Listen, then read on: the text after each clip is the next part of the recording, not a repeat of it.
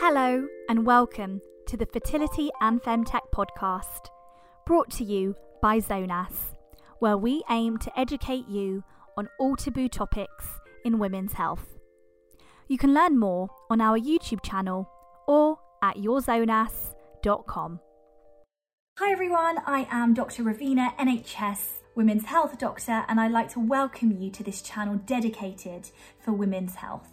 Today we'll be discussing contraception for women over the age of 40. So as you get older, your lifestyle changes. You may not want to take a pill every day. You may not want to have an implant in your arm. And what we really do need to consider as you get older is the risk that contraceptions have on your life currently in the short term, but then also in the long term, thinking about menopause and the risks post-menopause. So at age 40, we like to optimize your health, optimize the contraception that we give you. In this country, in the UK, menopause is usually at the average age of 51, but many women may experience menopause before or after this age. Alongside that, some women may experience symptoms 10 years before they actually become fully menopausal. So if their periods completely stop at age 51, they may actually experience some symptoms at the age of 40. For this, we can give hormone replacement therapy, but the combined pill and various different types of contraception can also help with some of the symptoms that you may get around the perimenopausal time. We will have a video specifically on menopause and the treatments for it. This video will just be for contraception. So let's begin. So the first option, which I think is a great option, many of my patients really like using this, and that's the Mirena coil. So the Mirena coil is a very small coil. It's probably like half the size of your finger, so perhaps just about that size, sometimes even smaller, that you insert into the neck of the womb, and not only does it stop pregnancy, but it also reduces your risk of endometrial cancer. And you can also use it as a progesterone component of hormone replacement therapy. So that will be the progesterone component that only acts locally in the womb and does not have systemic absorption into your bloodstream. The Mirena coil can be used for 5 years and then you can change it, and it can be used actually up until the age of 50. In some cases, it can also be used up to the age of 55. So if you've got to the stage where you just don't want the periods, you've had enough of them, you don't need to get pregnant, you've completed your family, then you can consider the Mirena coil. And as I've said, so many of my patients love it and they have continued to be on it for many years because they've used it as contraception and then they've used it as the progesterone component of their HRT. So option one is the Mirena hormonal coil.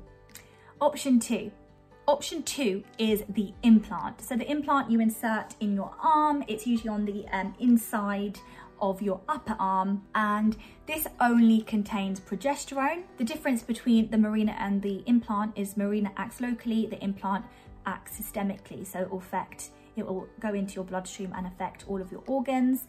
However, because it is just progesterone, it has a lower risk and there's a decreased risk of clots, like clots in your legs, your lungs and your head.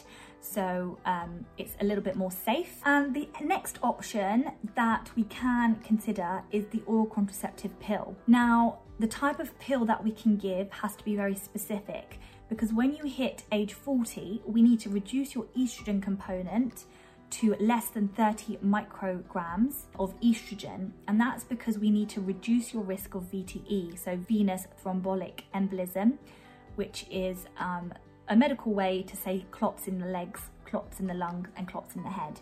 So by reducing the estrogen, we reduce that risk whilst also giving the contraceptive benefit, the birth control benefit, and can help with some perimenopausal symptoms. However, we can't really use the oral contraceptive pill as a HRT substitute. It's not HRT, it doesn't replace the hormone to a sufficient amount, but it is enough for contraception. So in terms of the pill that you can continue on after the age of 40, it would be less than 30 micrograms of E2, of estrogen, and that's the first line estrogen that we can give. Anything more than 30 would obviously put you at higher risk. And the type of progesterone that we can give is levonorgestrel or norethisterone. So they're the two types of progesterone that carry the lower risk of clots. So the good things about the oral contraceptive pill is that there's a lower risk of ovarian cancer and endometrial cancer. And the reason for this is because you aren't having periods, so your ovaries aren't going through this cycle of releasing an egg, and your womb isn't being stripped of the lining through menstruation. But that's because you're not having periods. So that means you have a reduced risk of this cell turnover in the ovaries, in the womb, that can lead to cancer. So the good thing about taking the pill is that you have a lower risk of ovarian and endometrial cancer. And the reason for this is because you're not having periods, so you're not ovulating and you're not shedding the lining of your womb every month, which means you have less cell turnover in the ovary and in the womb, and there's less chance of the cells proliferating into cancer. That's why you have a lower risk taking the oral contraceptive pill. The bad things about it, however, are that you have an increased risk of breast cancer.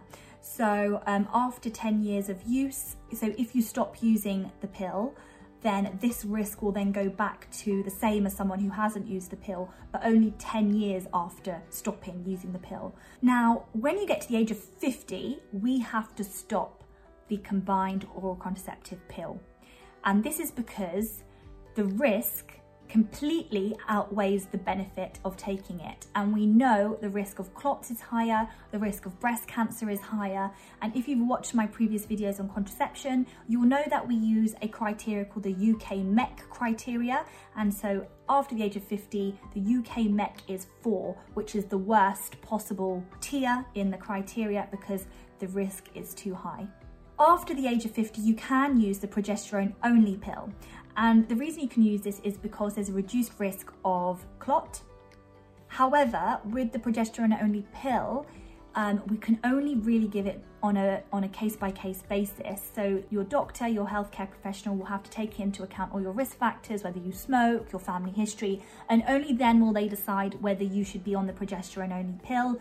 But most commonly, they might say perhaps go on the Mirena coil, or if you've had a year of no periods, then you don't need any contraception at all.